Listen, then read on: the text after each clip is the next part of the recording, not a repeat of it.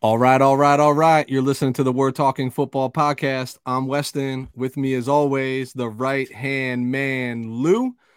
This evening, we're going to take a look at the first 7 to 10 days or so of free agency, what's transpired, which teams have improved the most, which teams haven't. We'll discuss some of our favorite signings, but we're also going to spend a little bit of time early on here talking about the Los Angeles Chargers and what's transpired for them in free agency. More to come. Appreciate you tuning in.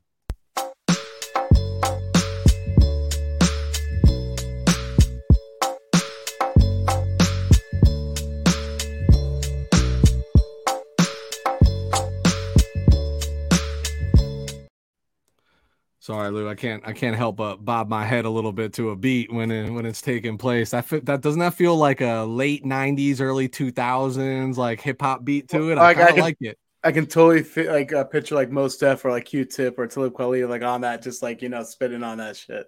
I'm gonna throw out Lupe Fiasco on that type of Okay, beat only okay. because somebody texted me literally an hour ago and was like, "Dude, Lupe Fiasco is legit." Is like, I guess he's just getting into like some of his throwbacks. I'm like, dude, Lupe is one of my top artists of all time. So, Wow. but I love Lupe Fiasco. I mean, he doesn't have a ton of hits, but for me, his hits are bangers, and I'm into them, and they play on repeat in that car, time and time again. So, But look at Lou, us like I being was, big. Look at us being what, big time with a little intro music now, you courtesy know what of I our mean, boy dude? Weston. Once upon a time, remember when we started, we were playing like I we were know. half hip hop podcast, we were half Those are the NFL, days, man. Yeah. but that copyright's a bitch. You know what I mean? Like giving me all those warnings on YouTube, etc. But I get it. So Lou, like I was saying before, I want to begin with the LA Chargers, a little bit about their free agency. Obviously, over the last week or so, I've put out a couple of videos on my own. I'm focused on, calling it the Island 49.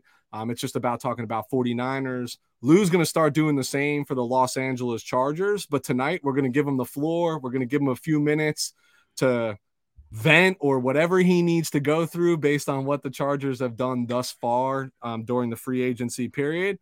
So, Lou, before we get to the rest of the NFL, I'm going to pass the mic to you. I'm going to allow you to say hello because I haven't seen your face in a while. I missed that face. And then I'm going to let you go ahead and take us down the LA Charger way. By the way, you like my little intro with the Scott Hall bad guy. The bad guy is back, baby. Uh, you want to mess with, you say Scott Hall. I say Reza Ramon. Uzin The Machismo. machismo. All right. Well, Lou Guarini, Chargers fan, first time, long time. I feel like I'm like I feel like AA an AA meeting right here. Okay, so before we get into the Chargers, real quick, my thought process when it came to this free agency period, I didn't think it was an extremely robust talent pool with the free agents. I thought it was kind of mediocre. So I had low expectations, and I realized the Chargers were never going to be big players in free agency this year, right? They did most of the heavy lifting last year, and I feel like their thought process was like, "Hey, we constructed such a good team last year, and we never saw it come to fruition because of injuries." So I felt like I knew they were going to their main focus was bringing everyone back from the restructuring of the contracts of Mac, Bosa, Keenan Allen, Mike Williams. When they did things of that nature, instead of cutting Khalil Mack or trading Khalil Mack, trading Keenan Allen to the Patriots, for maybe a second round pick or what have you, right? So when they started bringing back and restructuring the deals of these players, I'm like, all right, they're trying for one more run at this thing as opposed to tweaking this team or retooling this team. So my expectation was extremely low on what they were going to do in the free agency period. I thought they would wait until those second and third waves of free agency. So I want to get into the moves I did like from the Chargers. First and foremost, I like the fact that they brought back their own. The devil you know is better than the devil you don't, right? And let's start off with some of the quick moves. I like them bringing back Morgan Fox. I thought he was a valuable chess piece last year. Interior defensive lineman, maybe more of a three technique. You can move him around, up and down that D line. He had 6.5 sacks for the Chargers last year. and they brought him back at a cost-efficient contract. I like that, and the reason being is because they didn't break the bank for someone getting 6.5 sacks, right? If he was a bigger name, maybe a first-round draft pick, maybe he would have commanded a bigger contract, right? But that being said, because his name is not as big as some of the other people on the market, he didn't command a big contract. And I think he was more valuable to the Chargers than he was to perhaps other teams because of their scheme, right? They also brought back Donald Parham. Charger fans are huge Parham fans. I was ready to let him go. They didn't break the bank for him either. It was actually a really cheap 2-year deal for him. I've seen enough from him. Yeah, when he's on the field, he can play, but he rarely is on the field. I mean, this guy has seen limited action over the last couple of years. Nothing from him, I feel like, will make me feel like he has the ability to stay on the field. So, hey, if he does stay on the field, I guess that's a bonus. But I have low expectations on his availability, for the next 2 years. I can't believe I'm going to say this because I was going to say it. You're going to say it. I liked the fact that they re-signed Trey Pipkins. I can't believe the words signing a player named Pipkins came out of my mouth. Let me tell you about pretty much my affair with Trey Pipkins. Hated the pick when they selected him in the third round. It was an ultra uber reach at that time when they drafted him a couple of years back. He has been pretty bad, but last year he showed extremely serviceable. He even more serviceable, to be honest with you. He played through a lot of injuries, and he only let up 2 sacks. I thought he did a great job manning the right-hand side of that offensive line as he played through these injuries. And the fact that they get a quality starting right tackle. What I mean by that, Weston, I'm not talking about a star right tackle, but this guy is not a bum either. So a quality starting right tackle, $7 million a year for 3 years, though that's a pretty damn good bargain, right? In addition, I think it solidifies their offensive linemen. It brings continuity amongst the front five. And the great thing is these hog mollies, they're together for the next 3 years. So they're all under contract for the next 3 years. So hopefully they can continue to gel together and grow together and mature together because they're all fairly, outside of their center, Corey Lindsey, they're all pretty damn fairly young. Yep. So so I like that because it didn't break the bank. It was a good value signing. And where else you're going to get a decent, like I said, a decent right tackle.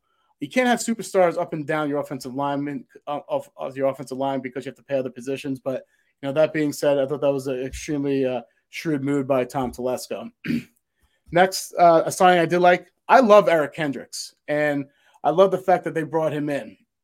I think he's going to bring a veteran veteran leadership to a team that needs veteran leadership because they do a lot of boneheaded, stupid things, time in and time out, right? And that stems from not having a leader in the clubhouse, right?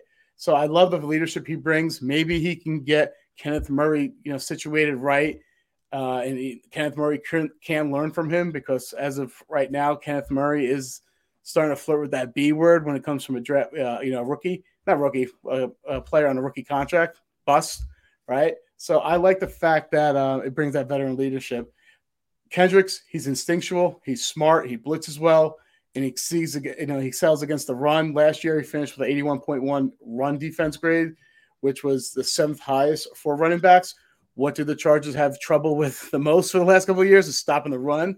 So he's going to help them maybe plug up that middle to stop the run because they were really susceptible, up the middle as opposed to the sides when it comes to stopping the run. So hopefully he can do that for them. The thing is, he is, like I say, what makes him great is he's instinctual, but he is 31 years old. How much can he hold in pass coverage?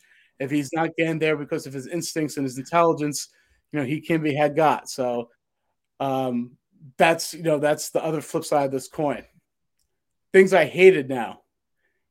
Loathe the fact that they let Drew Tranquil go. So you've always been high on Drew and what he's done in this defense. So this has been a hot topic for Chargers Twitter, right? Basically, some people's like, we got Kendricks to replace Tranquil. Why do you care so much? And other people, this is where I stand. Why wouldn't you want to make a strength stronger, right? So anything to do to kick Kenneth Murray, off the field as much as possible, because personally, I think he should be relegated to first and second down duties. He should be nowhere on the field during third downs. Kenneth Murray, when he is opposing offense. You muted. I don't know why you muted yourself, but you were muted somehow. All right, sorry about that. Hold on. I think that's better, right? I think you're coming through your computer. Check your settings to make sure you're not. I think we're good, right? Yeah, now you're good. Yeah. Okay. So anything you can do to get Kenneth Murray off the field, is a plus. He should be relegated to first and second downs. Like I said, offenses usually isolate him on third downs and they throw right at him because he is the opposite of Kendricks. He's extremely athletic, but he's not instinctual. He's not intelligent. So they usually take advantage of that. So I thought they had to bring back Drew Tranquill so they can have a really deep linebacking core. And I also thought about bringing back Drew Tranquill would have really solidified that linebacking core for numerous years. It would provide some stability. They're not going to pick up Kenneth Murray's fifth-year option, so that means he's gone next year, right? So now you're going to rely on a 32-year-old linebacker and what? So I thought the fact that, having Kendricks come back next year. Littering and. But all kidding aside, that was the issue. Now where do they go? They're going to have to completely rebuild this linebacking core, throughout the years. And if they brought back Drew Tranquill, it would have provided stability. Now, the rumors is pretty much that he went to the Chargers. They offered him a deal. He turned out he wanted to go test the free agency market. Then what happened after that? His market was not robust whatsoever. He came back. He's like, okay, I'll take that deal now. And they're like, yeah, no, yesterday's price was not today's price. You can call that shrewd from the Chargers. You could, right? Yep. In my opinion, this was a guy that was extremely valuable to you because what Kendricks does not excel in, Drew Tranquill does. He's great in coverage, being a former safety. He can go sideline to sideline. Has that quick, that quick athleticism, right? So I hated the fact that they let him walk, and I knew it was going to be to a divisional rival. I thought it was going to be the Raiders, but lo and behold, it is the Chiefs. But now it's the same old with this team, right? Last year I lauded him for the first time in 9 years of building tremendous depth up and down the defense and offense. And once again, we are right where we started. There's no quality depth on the defensive line, offensive line, linebacker, and safety position. I know it's only the second week of free agency. I know you still got the draft. Those are a lot of holes they're going to have to make up. And those are my 2 cents, and I'm sticking to it. All right, I got a couple things I want to chime in. I too, you and I have talked about it. I love the Kendrick signing. Big fan of it. Just big fan of the player itself. And for me, I understand the depth component of this, and I'm not a big fan of letting Drew Tranquill walk, especially for what he signed for. I think there's maneuverability that can take place. But to me, you now have proven veteran leaders at all 3 levels of the defense. So when I think of the defensive line, I'm thinking of the edges, obviously Bosa, obviously Khalil Mack. Now for our linebackers, Kendricks, you talk about how that might be able to, benefit Kenneth Murray and other names. That's the thing right there. Weston, no, I'm not going to let you get – you're an extremely intelligent football fan. You don't know who's behind Kenneth Murray. And frankly, I don't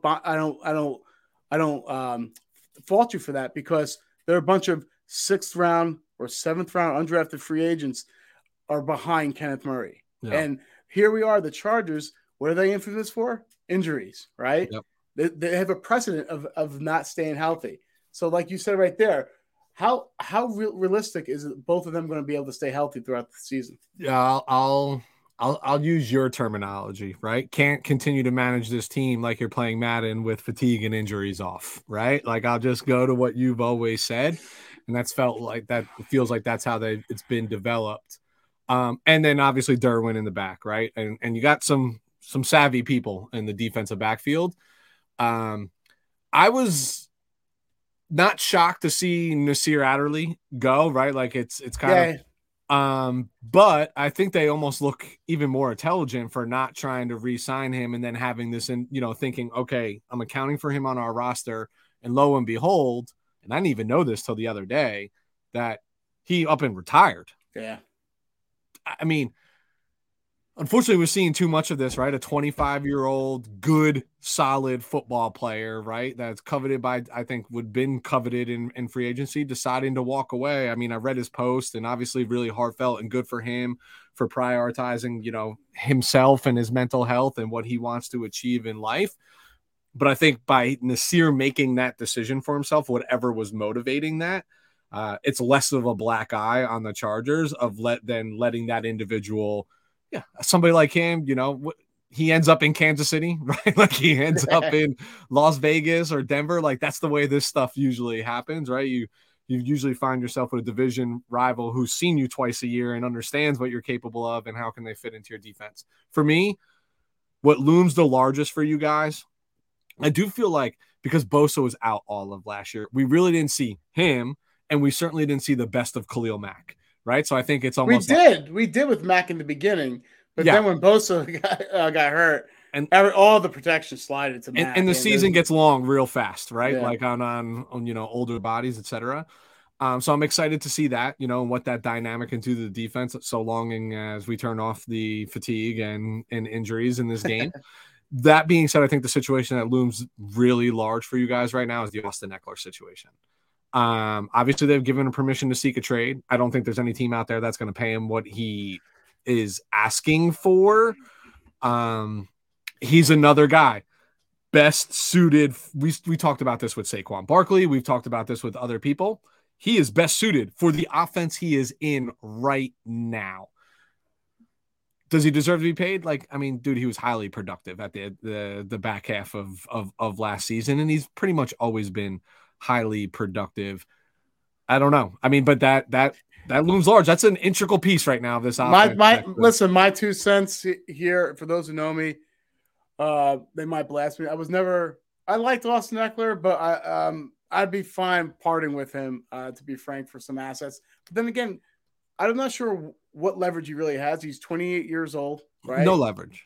Exactly. And who's going to want to pay?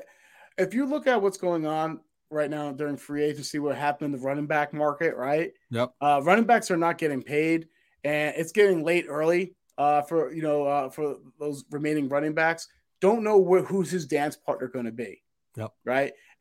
Not only do they have to give up capital for him, but then they're going to have to extend him. Pay him and too. He's going to want to like $10 million a year. Yeah, I saw 13 million or whatever it was. Now, here's where Eckler's got to understand the business side of this. The draft is coming. And when the draft comes, people take flyers on late round running backs and undrafted running backs, and they'll go for the youth movement. Hey, what's the upside of this 22-year-old or this 20-year-old? Let me ask you a question. Versus the 28-year-old with wear on the tires, So let's say their targets, the Chargers targets are not on the board anymore at 21, but there's this one Bijan Robinson. You take him? I wouldn't do it, but like that is a Charger move right there. I kick the tires right on him, and I'm like, all right, your ball's in your court, Austin. What do you want to do? It's usually harder for veterans to gain employment after the draft for the compensation that they want, because here you have 32 teams that just added perhaps up to 7 to 10 players of cheap labor that they could be possibly, falling in love with. And they're like, you know what, we're going to kick the ball on these players instead. So it's a dicey game he's playing. Once again, we made fun of Aaron Rodgers falling in the same trap as his predecessor, Brett Favre. But guess what? Austin Eckler's doing the same exact thing as Melvin Gordon did with the Chargers. And look how well that turned out for him. And I digress. Well. Yep. All right. More to come from the Chargers and their free agency, especially as we get into draft preparation for the individual teams here. So, Lou, I'm going to give you the option here. Do you want to start looking at the first 7 to 10 days of free agency on a player basis, or do you want to start with like some teams, and maybe we'll start with some teams that you think have improved through free agency thus far? Okay. So what I'm going to do, let's start with the teams, but I'm going to defer the kick to you. I want you to go first. I want you to talk to me about some team, a team that you thought really improved along free agency. So you're deferring to the second half. I like that play.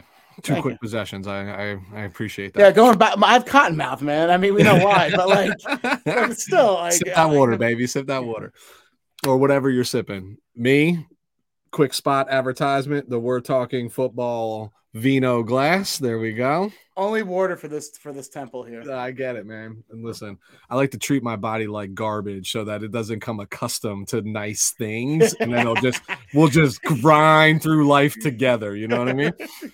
That's my philosophy. I'm building an iron house here. All right, I'm going to start with some low-hanging fruit, and I'm going to start with our second favorite team. This is why I wanted you. I appreciate you giving me the layup, man. Because the Detroit Lions have improved, and I think we saw the improvement come to fruition at the tail end of last year, right? So they're riding that momentum. But what was the deficit last year? I mean, the offense was putting up 30+ points a game, right? But the defense was bad at times, atrocious at other times, right? And particularly their pass defense. I got a bunch of stats here. I know where you're going with this, but go ahead. So for me, it's real simple. Like you bring in CJ Gardner-Johnson, obviously from the Eagles last year. I mean, chef's kiss. Yeah, my man had 6 interceptions in 12 games last year, right? Like, beautiful. Cameron Sutton, corner from Pittsburgh, consistent football player, right? 3 interceptions last year.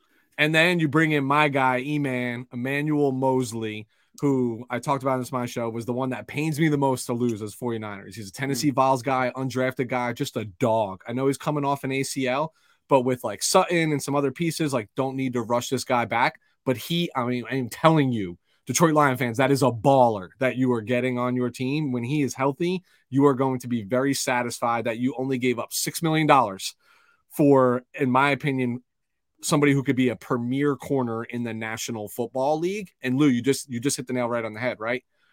The pass defense was atrocious. Now, part of that's rush, etc.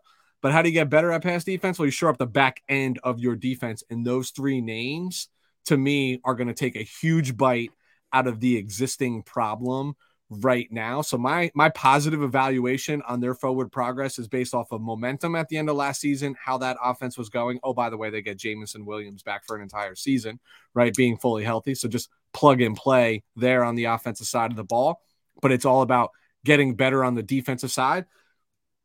What I see here is a heavy investment for them in the trenches, specifically on the defensive side of the ball throughout the draft. Young.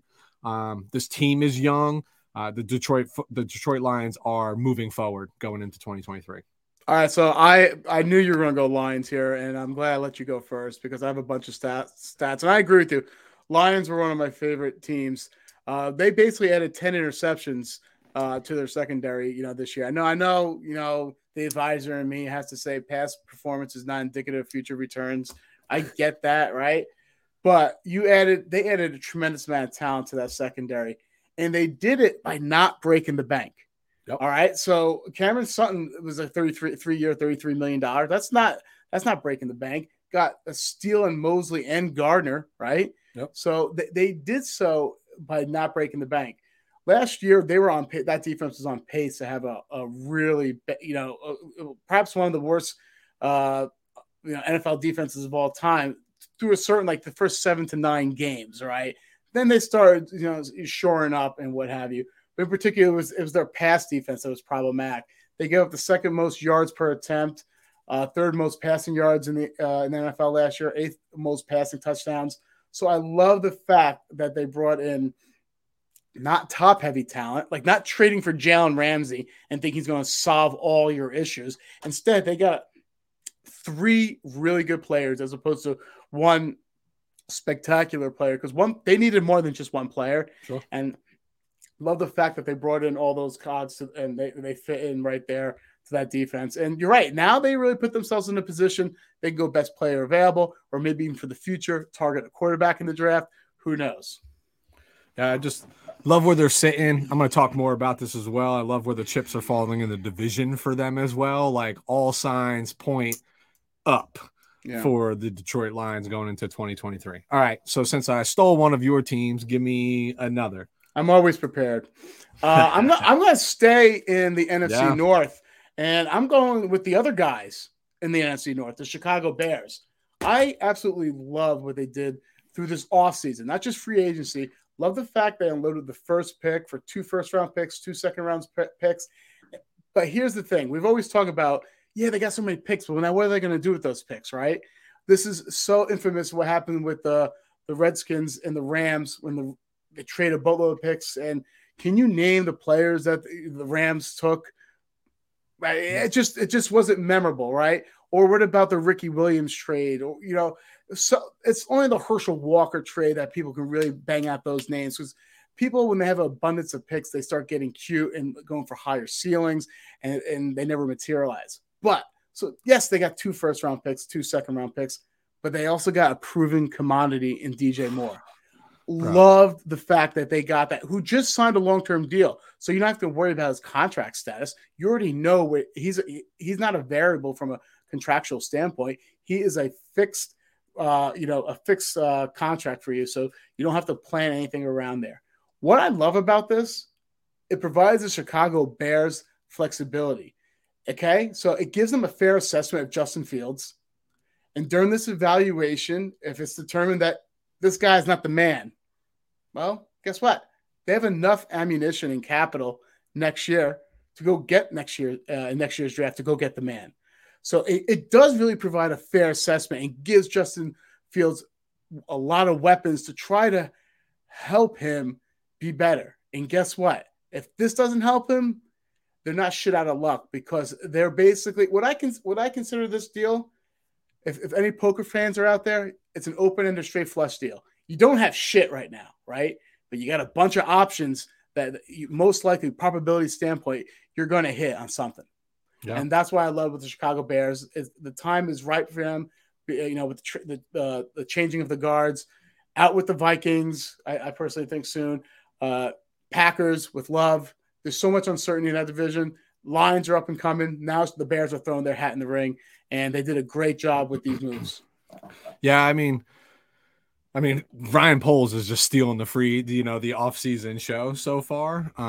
Gotta appreciate what he's doing. Everything that you just said, right? Flipping the number 1 to 9-61 this year, first rounder next year, second rounder in 2025, and then DJ Moore, that I would argue that teams would give up a second round pick for right now, right? Like, so you got basically, let's call it 3 2s in considering the proven commodity to partner with Darnell Mooney, Chase Claypool. What I have in my notes here, because I had them a team that I thought obviously did very well for themselves thus far, is not necessarily showing the long-term commitment to Justin Fields, but a vote of confidence. Like, hey, we're going to go get you weapons. We think you can play this game, right? And we think you can perform at a high level. But the knock's always been like, hey, Darnell Mooney was your number 1, right? Like that sort of thing. Now, DJ Moore, Darnell Mooney, Chase Claypool, Cole Kmet, bringing in Robert Tonyan, who I think is still just not recognized for whatever reason, even in Green Bay, how talented that guy really actually is. I think that just gives them a lot of pieces. Don't sleep on this Donta Foreman addition as well, with David Montgomery departing. Is Donta Foreman and David Montgomery the same football player? No, I actually think David Montgomery is a fantastic football player. I don't know what he really does for the Lions. I think they're still figuring out what the hell they're doing at running back, to be fully honest with you. I agree. But I think Foreman, he had a tremendous back half of the season, right? And I know he's a vet, but he doesn't got a lot of wear on the tires, right? Like he's kind of been a journeyman. So I think he can be, he's a pounder, right? Like, and I think when you're down near the goal line, are you running it in with him or you read optioning with Justin Fields? You can do either, right? And you're going to feel confident in what the result's going to be. They started to address a little bit of the offensive line, which is going to be the focus go forward, trenches on both sides of the ball. Mm-hmm. But I even love the little injection into the defense, right? Younger guys like TJ Edwards, Tremaine Edmonds, the argument will be like, hey, you should have just kept Roquan Smith, right? Who is arguably one of the best, off the middle linebackers in football. Do I think TJ Edwards or Tremaine Edmonds standalone are as good as Roquan? No, I do not. But now you got 2 guys on the field that fly all over the football field, that are young and have proven track records in this league. That now you're starting to invest into both sides of the football. So I would literally stand up and give a standing ovation to what Ryan Poles has done so far. But here's the caveat. it's all got to gel. We've seen this before, right? In the offseason where teams spend a lot of money getting high-profile guys, feel like they're doing all the right things, and it kind of just like never works out, right? And I'm going to talk about that in a scenario that I see this playing out when I talk about what some teams I don't like what they're doing. So you talked about the Bears. I got one more if you got one more. I can go one more. Okay. So I'm going to say the Dallas Cowboys. That was my one. All right, so good. We're here, right? So we literally had the three same exact teams that we were going to talk about. And this, you know how much this pains me to say this, right? To applaud anything that the Dallas Cowboys do. But I honestly think they accomplished what they kind of like set out to do. Like, I think it was a lot about retaining, right? They're a really talented team. Yes. Do I think the loss of Dalton Schultz is going to loom large? I do. But I think the addition of Brandon Cooks is going to circumvent that a little bit, because it was quite evident that Dak missed, right? Like, CD's a heck of a player, but he's just not enough on his own. And most receivers aren't, right? Like, you still need that complement. And Amari and CD were great together. Brandon Cooks is one of the most slept on players in the NFL. All he does is produce, and he's done it with some very lowly quarterback play as well. And he just does it year over year. But then the other addition for me, so I'm looking at this for two pieces and two pieces only. 3, the addition of Brandon Cooks, the addition of former defensive player of the year, Stephon Gilmore, who can still ball. Yeah, I don't want to hear about age. Last year, he played really good with the Colts. You just didn't know about him because he was on the Colts. Exactly. Like, that's what it boils down to. And guess what? He's not even going to be – he doesn't need to be Revis Island, right? Like, that's what they think they have in Diggs. Yeah, that's a talent. That's a talented defense. It's a talented secondary. It's a talented defensive coach. Yeah, I agree with you. The most important thing that I think they did in this free agency was moving on from Ezekiel Elliott. Yeah, now it's a full commitment towards Pollard go forward. Now, is Pollard going to be a bell cow? No, we don't even see that in the NFL anymore. They'll find a piece, right? They'll find some youth via the draft, but you can't deny the fact that offense is just infinitely more explosive when number 20 was on the field versus number 21 over the last 2 seasons, season and a half, whatever you want to call it. So those 3 pieces alone show me that the Dallas Cowboys have accomplished what they wanted to by the retention of a lot of their talent, and took a couple steps forward. I'm going to reiterate some of the things, but trying not to sound redundant. So first I want to start on the defensive side of the ball. We already talked about Stephon Gilmore, right? And why that's such a big addition, because there's talent already up and down all 3 levels of that defense. So I'm not going to get into that.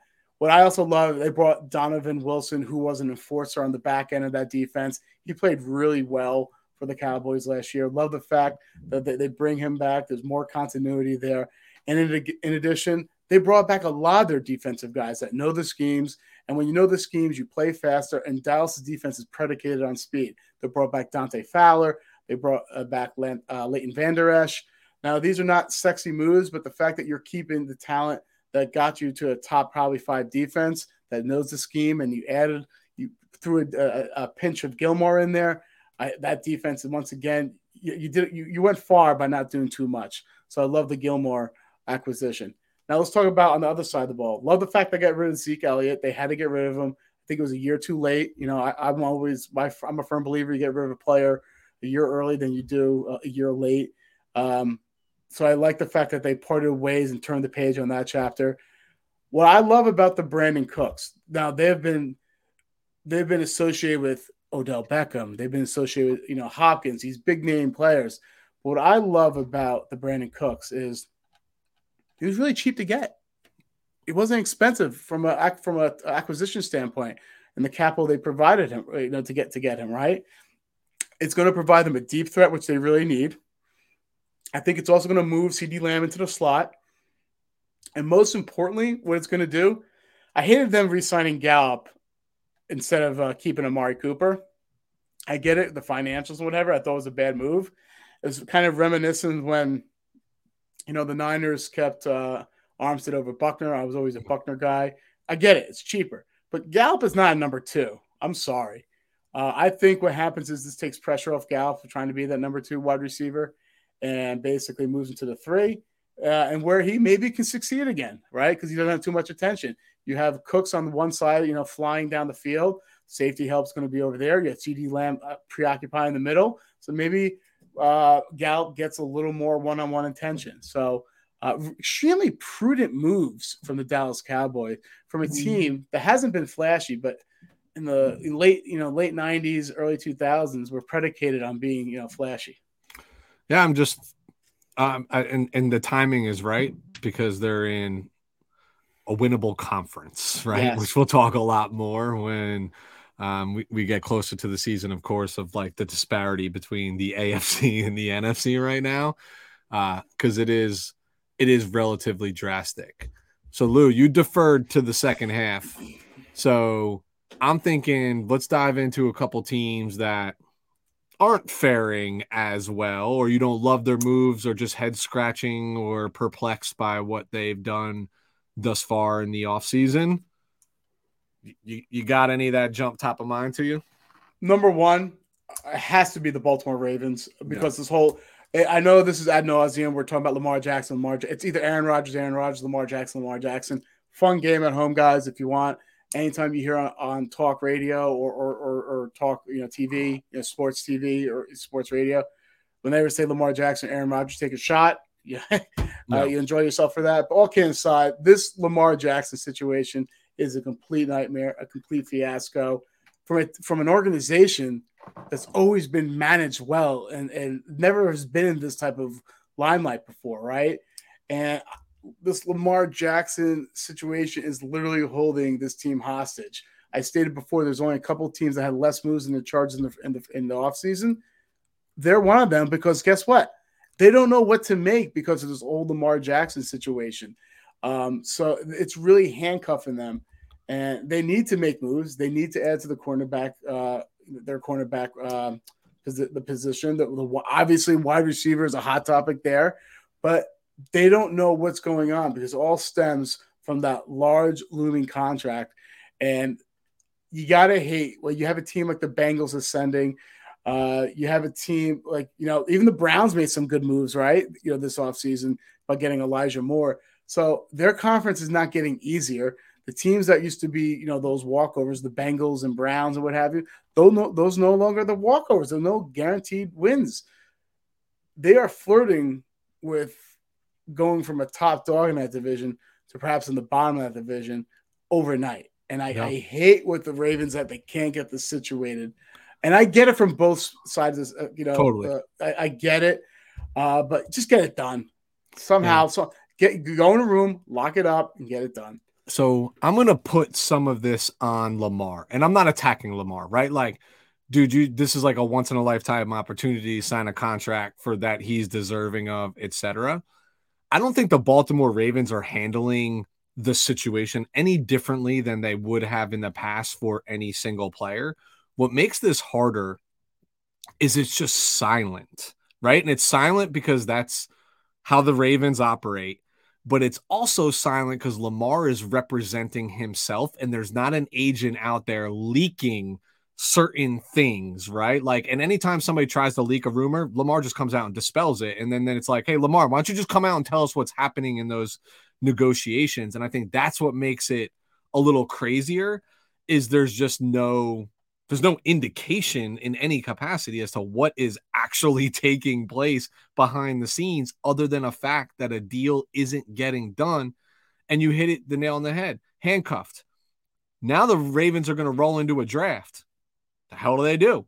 What decisions do you make? You're a lot more confident on like who you're going to pick and who you might add based on if I know who my quarterback is, right? Like, what do you need to allocate? So, yeah, they were definitely on my list from a head-scratching standpoint, but I don't put this all on Baltimore, and I don't put it all on Lamar.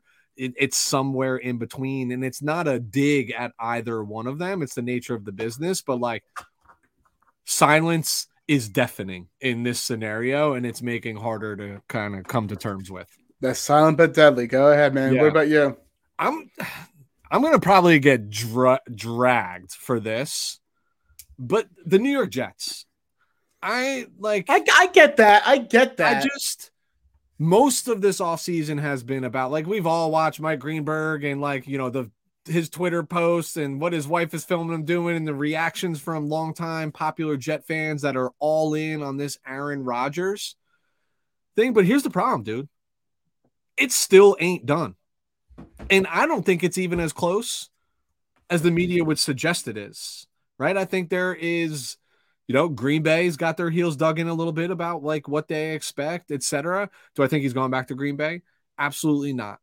Here's why I'm pegging. So they were provided a shopping list for all intents and purposes. They've gone out. Like, what are you doing?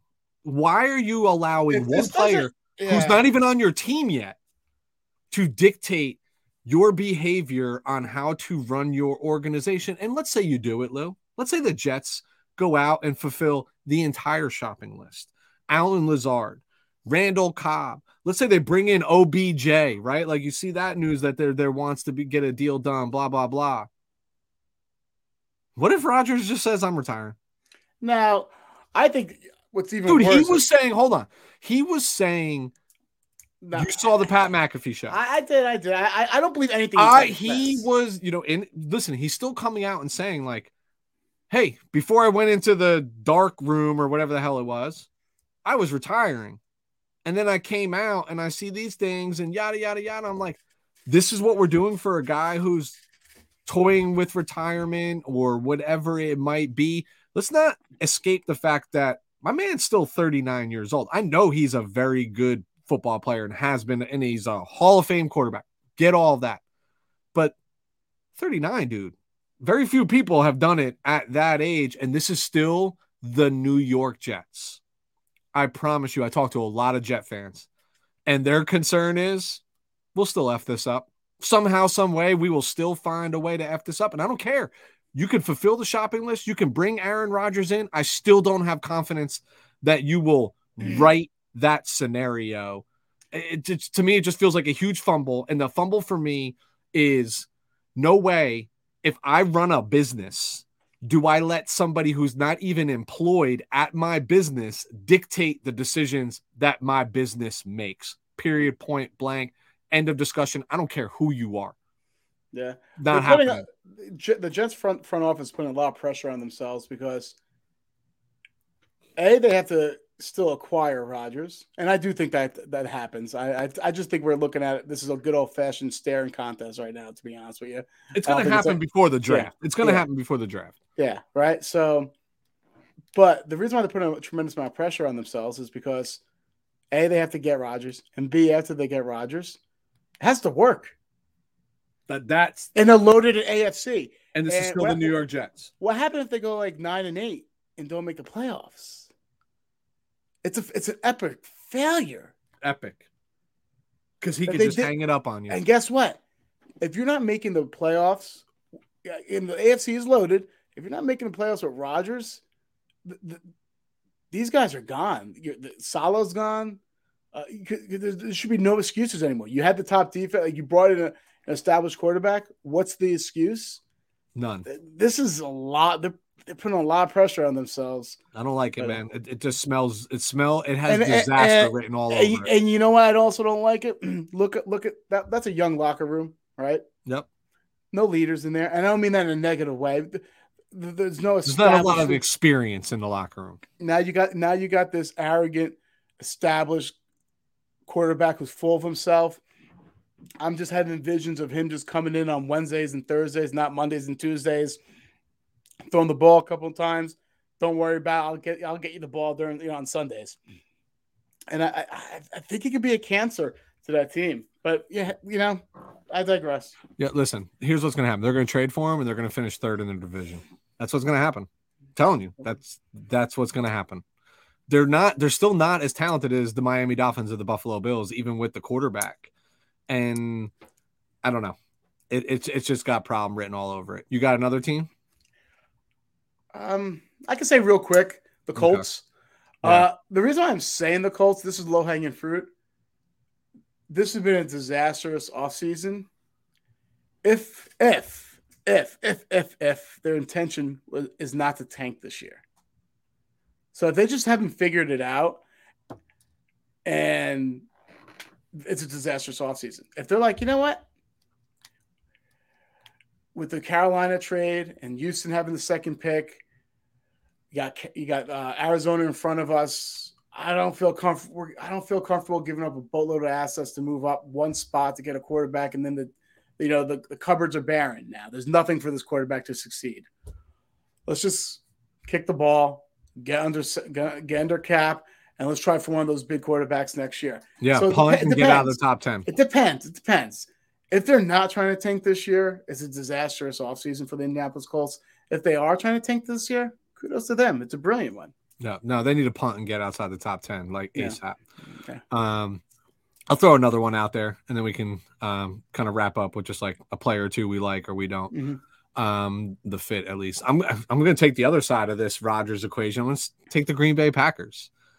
The situation. They're like the Ravens. Yeah. They've been handcuffed too. They've been staring this situation in the face. I mean, they're a little less handcuffed because Rodgers is not going to remain a Green Bay Packer. I'm telling you, if the Jets don't pull the trigger on the trade, he will just retire. He's not going back to Green Bay.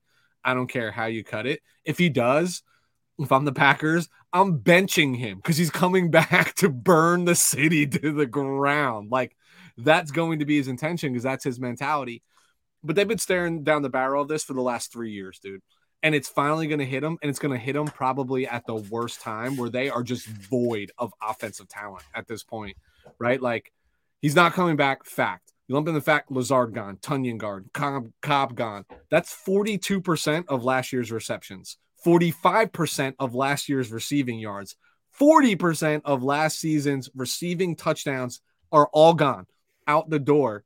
What are you leaving for your new starter that you invested a first-round pick in Jordan Love? Honestly, when Rodgers leaves, dude, I am telling you, it is a high likelihood that the Green Bay Packers finish last in the NFC North last year. I could even argue that I think Minnesota is going to take a step back from what they did last year, but I think they did some things this offseason to address their weakness, which was the defensive side of the ball, right? They made some plays to get some people there that I don't think are going to up the ante. I don't see them winning 13 games next year, to be honest.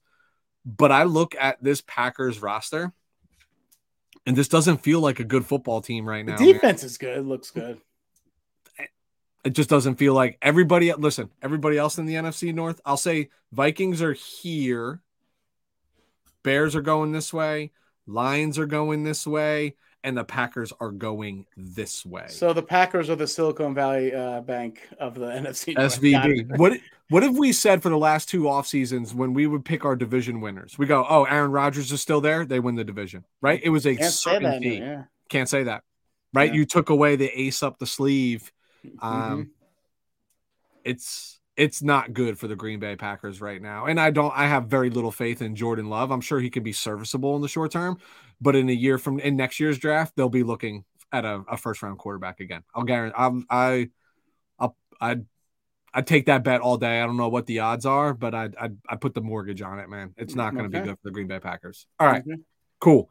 So talk to me about a player you love. Well, I think we already did that with the Cooks and Gilmore thing. I wanted to go to the hate. Okay, go to hate. All right, so I have a controversial take here. The move I hated was the Atlanta Falcons signing Jesse Bates. Wow. Can I tell you why, though? Wow. Can I tell you why? I hope it's not you're not going to knock the player because the player is a significant player's phenomenal. But look at the safety market. Yeah. After he got signed, 4 years, $64 million for Jesse Bates. Phenomenal player. Not saying he doesn't deserve it. But CJ Gardner, John Johnson's still out there. Not saying they're on his level. Yeah. You hate the contract. You hate the contract. Because the safety market corrected sharply after that. Yeah. Sharply. He was the first to go. I know. So I'm not saying he's going to bring value to that defense. They need playmakers on that defense. They have Terrell, Grady. They needed, players. But once again, that defense needs just more than like 3 players. They need a lot of help on that defensive side of the ball. So think what could have they done? Think about it. If they signed, a lesser safety and addressed numerous positions along that defense, right? That's a bad defense. Just saying. Just Yeah, saying. no, It's listen. outside the box. So I have two signings that I hate.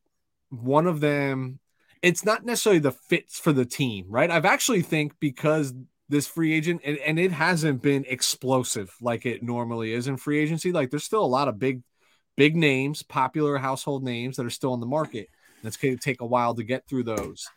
I think it's been outside of I think right teams have signed the right players for what they're looking to fill and void. For me, it's about contracts from time to time.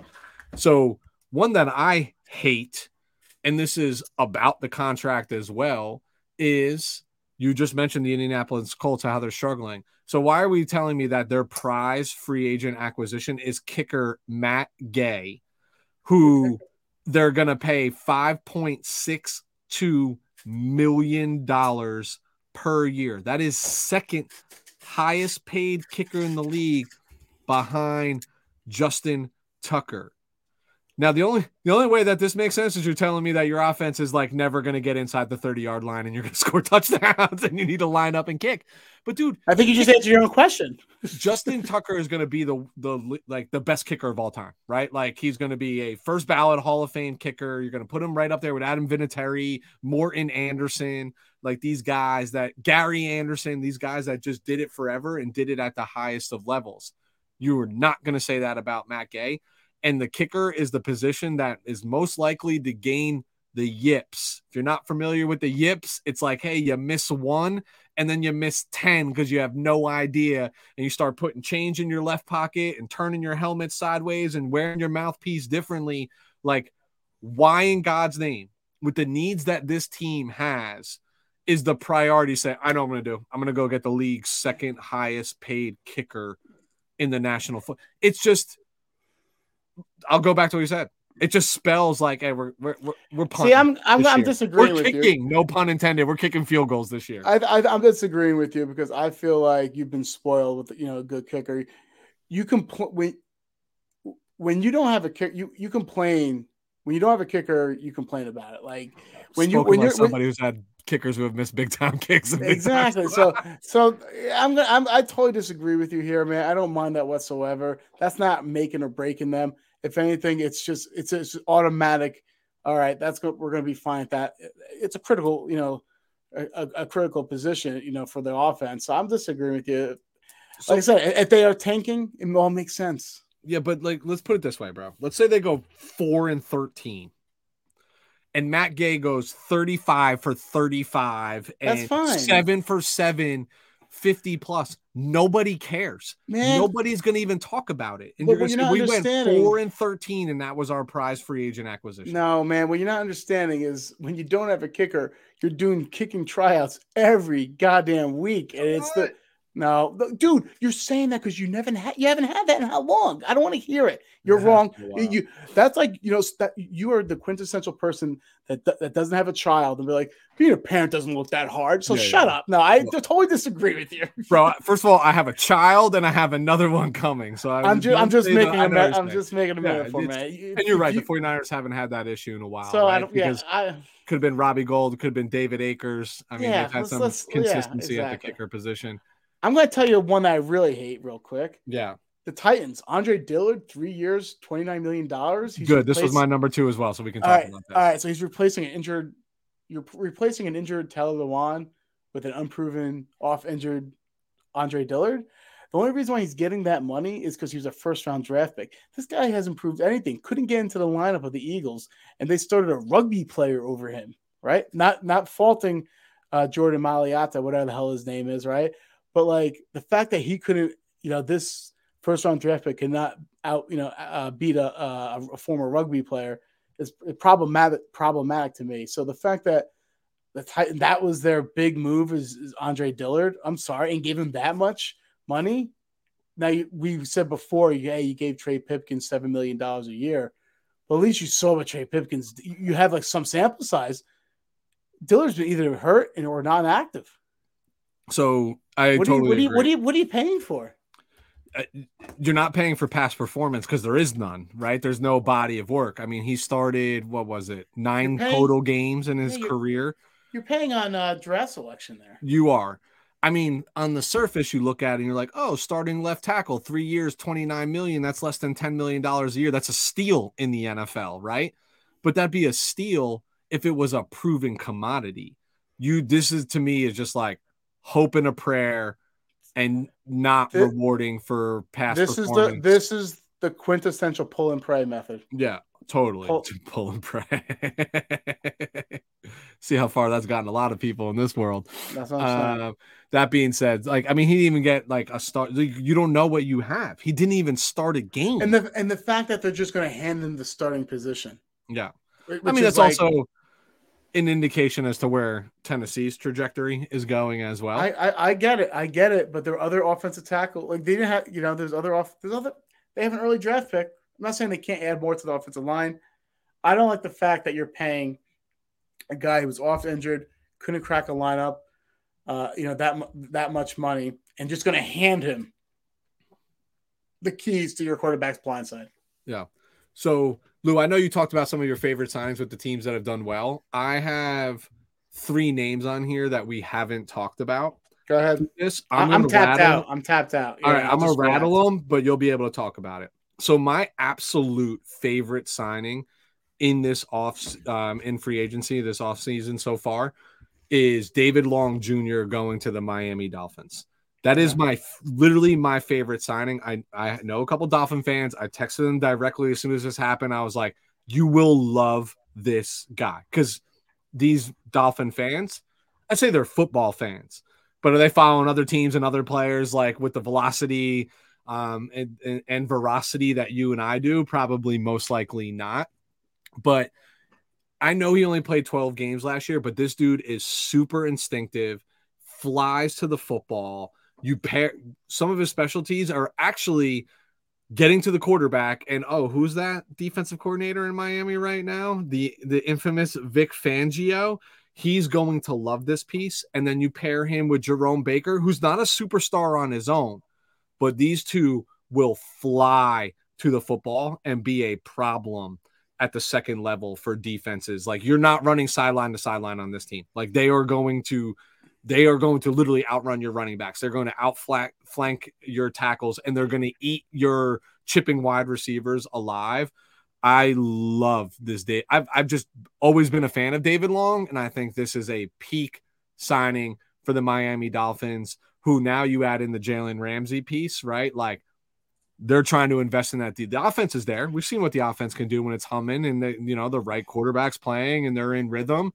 Now you try to have the defense keep up with the offense, where in past years it was the offense was trying to keep up with the defense. Yeah, I do like what the Dolphins did on that defensive side of the ball. What they did, they create a lot of depth behind their starters, adding David Long, Malik Reed's a decent edge rusher. Like they brought back Andrew Van Ginkel. They did a good job of addressing next man up mentality, even not from an injury standpoint, from more of like, hey, take a breather. Like, they are really deep on that defensive side of the ball. Another one I'm going to throw out is Orlando Brown Jr. Okay, going to the Cincinnati Bengals. You like that? I like for the Cincinnati Bengals. I love it for them. Not so good for Orlando Brown, who, if we believe the reports that we've seen, lost a lot of money in this contract. No, but you know what? He gained a lot more guaranteed money. Guaranteed, yeah. But that's that what it's means all about. This is a gift falling into the bank. What has been the knock for the last 2 years on the Bengals? They can't protect the quarterback. But my thing is, they gained Orlando Brown, but they're losing Jonah Williams. And I know Jonah Williams is not an all-world beater. I get that. But wouldn't you really like to have both of them? Like, along that offensive line? That would make me feel a little better. You would, but like, if you're both of these players, I'm not going to right tackle. I'm a left tackle. Jonah Williams is going to be in search of his contract extension very soon, and he doesn't want it pegged as a right tackle. It's a business at that point. And if you put Orlando Brown and Jonah Williams in front of me, I'm choosing Orlando Brown. That's the choice that I'm making, right? Like, so if they're and there's nothing to say that Jonah Williams got to go. right? They have to agree to a trade. They have to do those things. He's going to sit out. Fine. You recoup money. You figure it out. He wants to play because he's playing for a contract. Bro, you got to slide over to right tackle. Chances are you just got a little better at right tackle. You're not going to sit out, right? Like, so I just think this played out better than Cincinnati could imagine. It's another scenario where the rich get richer, right? And it happened by accident. I promise you, the Bengals didn't walk into the offseason being like, I think we can go get Orlando Brown. I don't think they thought that for a second. Yeah, but on the flip side, they lost P. Ryan. They lost both of their starting secondary safeties. Yep. I think they reallocated some of their basically some of their losses into the Orlando Brown deal. Yeah, I mean, they did bring in Nick Scott, right? So they did bring in a safety to help combat, but they did lose Jesse Bates. They did lose Hayden Hurst, and say what you want. He's been very productive for them. Von Bell, right? So they did lose both of their starting safeties. And you go find some depth in the draft, and there'll be players to be had. Now, the other piece here, do you think there's any way in hell I would let you get out of the show without mentioning one thing 49er related? No. Come on. No way in hell. I gave you the floor for the Chargers and didn't bat an eye. We're going to talk about it. You had two shows. You did two shows. And I didn't even spend a lot of time on this individual in the show, but Javon Hargrave. Listen, I never in a million years thought the 49ers were going to be aggressive. In free agency, I thought they were going to do what top tier teams do, is like find depth. We lose a lot of players, find some potential players. They've drafted in past drafts and redshirted some players that they probably expected to fill some of those gaps, et cetera. So I just thought it was cheap veteran depth all the way through. And then your youth movement happens in the draft. Floored by the Hargrave signing. I know it's a lot of money, but what I like most for a 30-year-old, I'm not losing sight that he's a 30-year-old player. What I like most about this is, to me, this is the 49ers admitting Kinlaw's not that guy. Kinlaw's not that guy, and that's fine, right? If he's not, right? DeForest Buckner going, listen, when everybody wants to say it's the same contract, blah, blah, blah, blah, blah. Well, you know what? When DeForest Buckner, when we had to make that decision on him, it was also COVID when the salary cap dropped tremendously, right? And you didn't have a quarterback under a rookie contract. 100%. So now I think they're saying, like, okay, this is going to be our guy. DeForest is gone. Kinlaw, we're not going to pick up your 5th-year option. Here's your last year. Like, get healthy, get right. You'll get reps. You'll get into the 53, but we'll move on. But what I love about it is, like, what do we always talk about with the 49ers is that they play bully ball in the trenches. And you mentioned it earlier in this show. Continue to build on a strength. What's always been one of the strengths of the 49ers? The defensive line, right?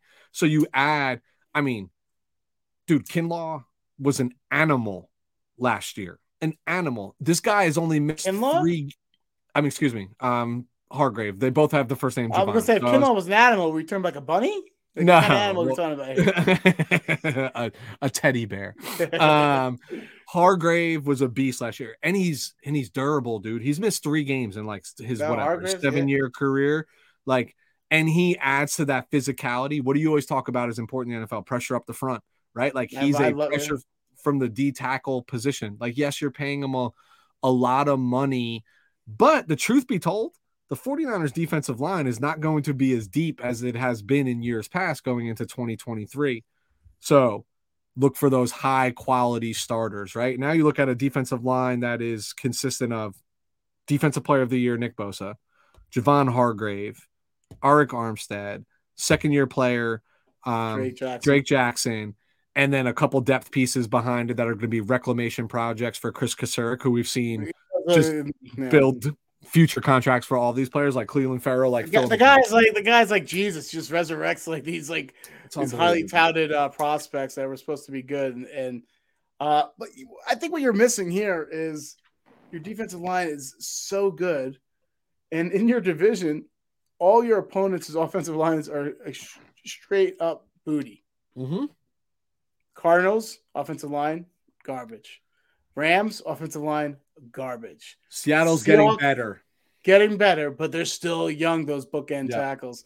So it's going to be interesting because you always want to play to win your division, and I feel like that's a huge chess piece that you guys, a brilliant chess move that you guys made by adding Hargrave, because I feel like no one would have predicted that. And what it signifies to me is what we all know as fans is the window is still now, right? Like the window is still now, so we want to keep pushing the gas down to the best of our ability. So that being said, all right, Lou, that wraps us up for, again, just a quick recap on the first 7 to 10 days. Reminder to listeners out there is still a ton of recognizable talent in the free agent market. I'm saying recognizable by name, right? There's still a lot of good players that will find homes. Here's the issue. Most of them are going to find homes post the NFL draft.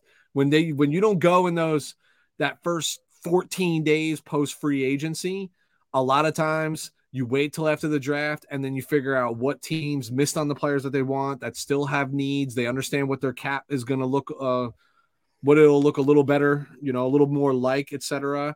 And you'll see those names go. So we're going to keep abreast of this situation, but at the We're Talking Football podcast, we're going to actually start to begin our preparation for the NFL draft, which is a little over a month away. Obviously, the 49ers have no skin in this game, so maybe we'll record live from Lou's basement as we're watching the first round and see what the Chargers do. No, because I won't be in the right mind state. Yeah, that's true.